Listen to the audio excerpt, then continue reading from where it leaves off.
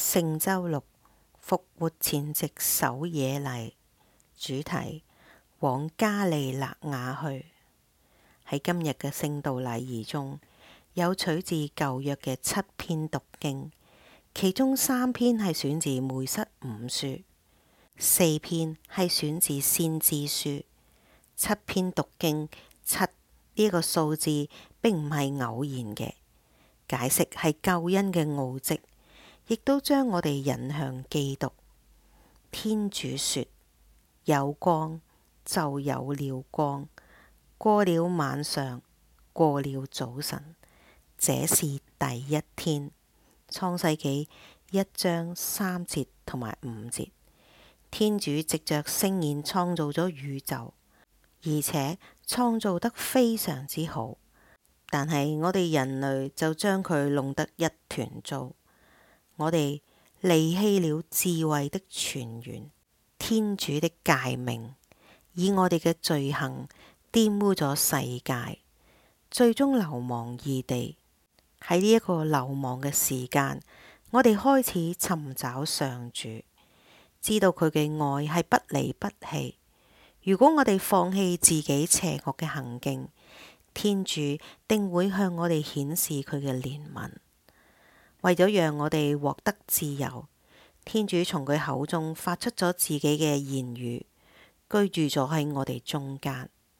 但係聖言如果完成咗天主呢一個使命，亞巴郎同埋依撒格嘅故事揭示咗答案，捧出咗獻祭所有嘅木柴嘅依撒格，代表肩負十字木架嘅耶穌；而依撒格被拯救嘅時候，指向基督嘅復活，亦都係第一天清晨嘅時分。耶穌從死亡黑暗中復活咗，要開始新嘅創造。而家一切準備就緒，我哋可以離開埃及罪惡之地，我哋到達永存嗰度，進入其中。藉着洗禮，我哋已經同基督結合，就好似佢死咗，被埋葬咗，而且復活咗。同樣，我哋亦都死於罪惡，與佢同埋，然後復活起嚟，有咗為天主而活嘅新生命。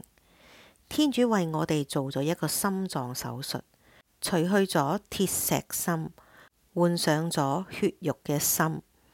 佢將佢嘅神注入我哋內，使我哋聽從佢嘅旨意嚟到生活。而我哋先前曾經係罪惡嘅奴隸，如今已經成為天主嘅仔女。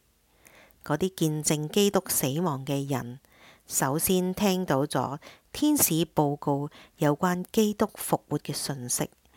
值得一提嘅係，亦都係上主嘅一位天使向若瑟宣告咗瑪利亞由聖神懷孕咗耶穌。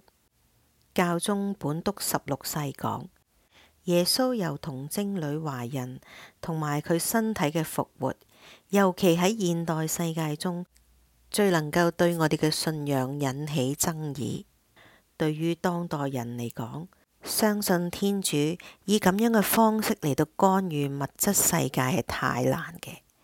今日世界亦都盡力把守耶穌嘅墳墓，但係呢一種努力係冇用嘅。正如上主所應許嘅，基督復活咗，去報告我的兄弟們，叫他們往加里肋亞去，他們要在那裏看見我。瑪竇福音28章10節。點解去加里肋亞呢？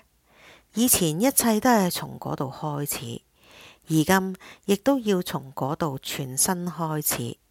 每一個基督徒都要喺自己嘅加里肋亞，喺嗰度我哋初次同基督相遇，而且跟隨佢。但係每個基督徒亦都有自己嘅耶路撒冷，喺嗰度我哋辜負咗佢。然而我哋仍然係佢嘅兄弟姊妹，因此我哋相信婦人們嘅訊息，係讓佢哋重返一切開始嘅地方，重新發現我哋對基督有嘅初始激情，並以更新嘅力量向全世界宣揚福音。阿利路亞。